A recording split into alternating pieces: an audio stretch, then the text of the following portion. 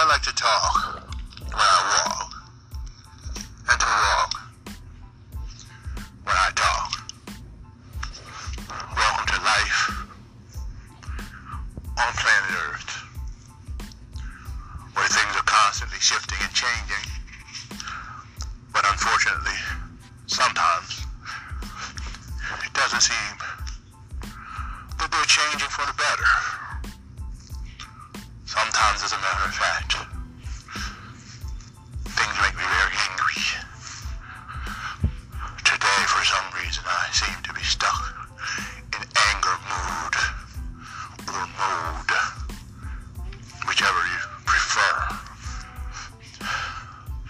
And I think the reason I am is because there are so many unnecessary things going on in the world today. Yes, there's always been suffering and things like that in the world. Pestilence, famine, starvation, all those horrible things, but long ago, I think, possibly 60 or 70 years ago, we, as a world civilization, passed the time when all those things had to happen. Long ago, in this country, let alone all the other nations, we began to grow enough food to feed the world 7 times over just from this one country. Now what is going on? Why is there still sickness? Why is there still poverty? Refugees all lined up around the borders because of pestilence and conflict in their nations that's usually started by some other nation or a corporation in another nation undermining the government so they can take the resources of the people and not share any of the profits with them. We're in dire straits now, but there is a way to get out of it. There's always a way to get out of it. That's the really scary part. Everything that happens has a way of escape most of the time, or at least a way of lessening the pain and suffering that comes as a result of it.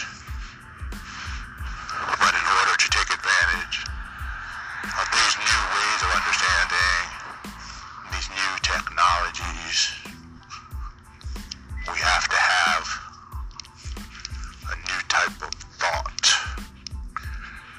We have to have a new human being. The ignorance of the last 2 centuries in the United States has to be done away with. The hatred, the greed, the various isms that turn one group of people against the other have to be seen as what they are. And that is a coward's way of facing the future. The coward never wants to look forward, but is always looking backwards. The coward looks back at a time when he or she felt safe and sees that as the good times, because the coward, you see, will not really, truly even look back at those times recognizing that they weren't good, that they were good for some people, but not for others. suffering were just shoved somewhere out of sight, so that everyone thought that it was all good. But it wasn't all good. And it won't be all good until it's good for each and every person. So it's up to us, you and I, to begin to sow the roots of a pluralistic society. We talk about diversity, yes. Talk about multiculturalism, yes. The problem is, though, that you see, are not having the vision of something that is multicellular. You know, we're talking about all of this stuff happening in one cell, with one group of people, with one type of people, one leadership, one governance. But that's not what we need. Multiculturalism does not work without pluralism. What's the difference between multiculturalism and pluralism? Pluralism is about groups. It's about subcultures. It's about several subcultures being able to exist at different times and in different places, who value different things, with all of them being able to exist not only as one group, but also as autonomous civilizations or autonomous regions, where people have their own culture, their own values, their own way of doing things. And if we have this, and we have boundaries that are not solidified, if we have boundaries that allow people to pass from one group to the next, that is a healthy society. That is a healthy world. The boundaries must be permeable, and then people can vote on what type of life they need to have with their feet. Anytime you live in a society that doesn't want that gets afraid or fearful when one group wants to live a different way than the rest of the people, you find a society based on power over, and a society where the rulers of that society get their self-esteem from the soft enslavement of others. They don't care about the collective. They don't care about their constituency. They only care about having power over other people. And the difficulty with our society today is that is what most of our leadership wants. Sheer power. And since we're in a society where capitalism is the main economic system, thus money equals power, and whoever can gather more money gathers more power, leading to the corruption of church, state, media, and the judicial system. It is time to help create pluralistic societies where people can hang out with people like them themselves, and where people can be happy and healthy, and where they can do what they would like as long as they do no harm, and where we are all mature enough not to feel threatened when someone is living a life that is totally insane to us, that is working, and we don't want anything to do with it. The only reason that we don't want things like that happening is that somewhere deep down in our egos, we see the world in a certain way. We only want to see things that confirm the way that we see the world, and our egos feel threatened when we see a totally different way of living that works for everyone else. And that feeling of threat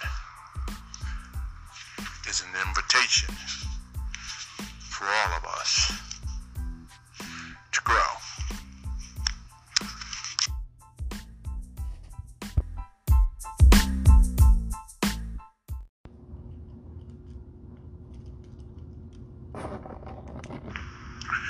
Some people are afraid of growth. They all want to grow. You don't have to stay poor the rest of your life. There are things you can do right now. Visit us at www.nextstepcoaching.mysite.com to learn about living now with passive income. You won't regret it.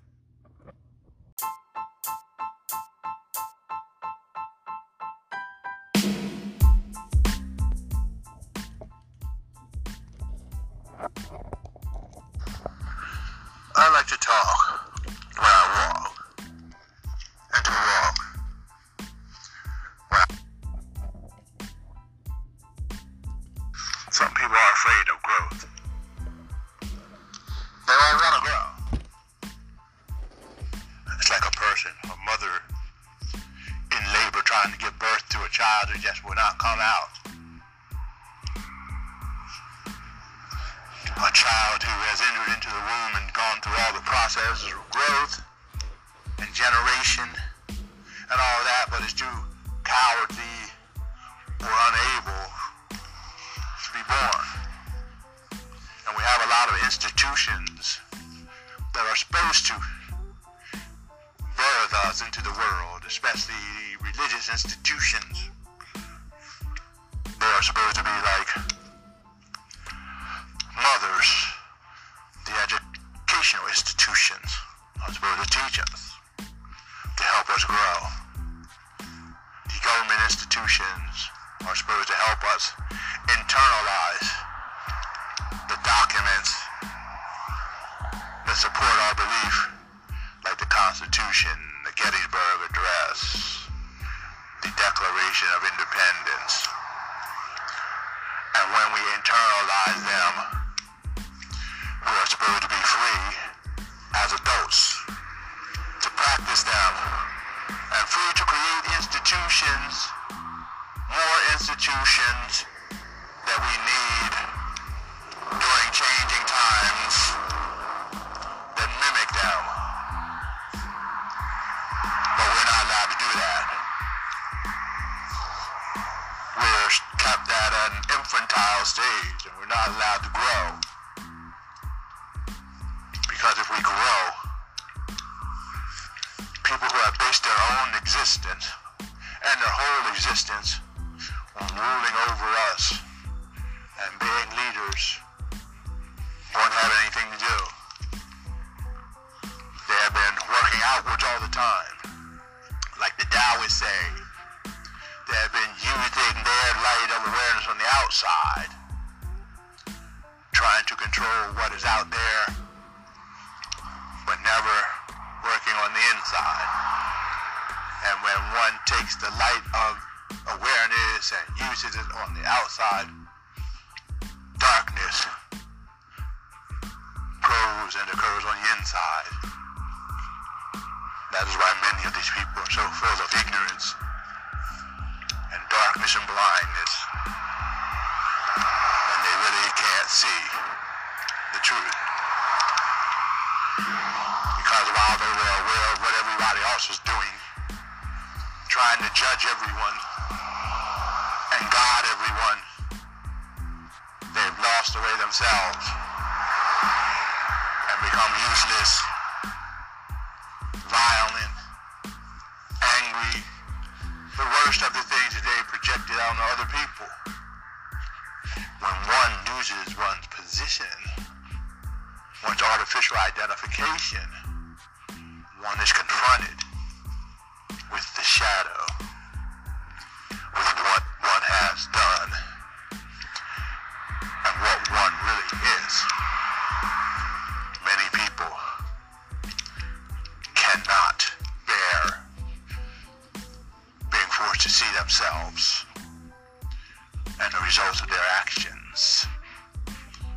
And that is why most of them would rather do the outer work instead of the inner work.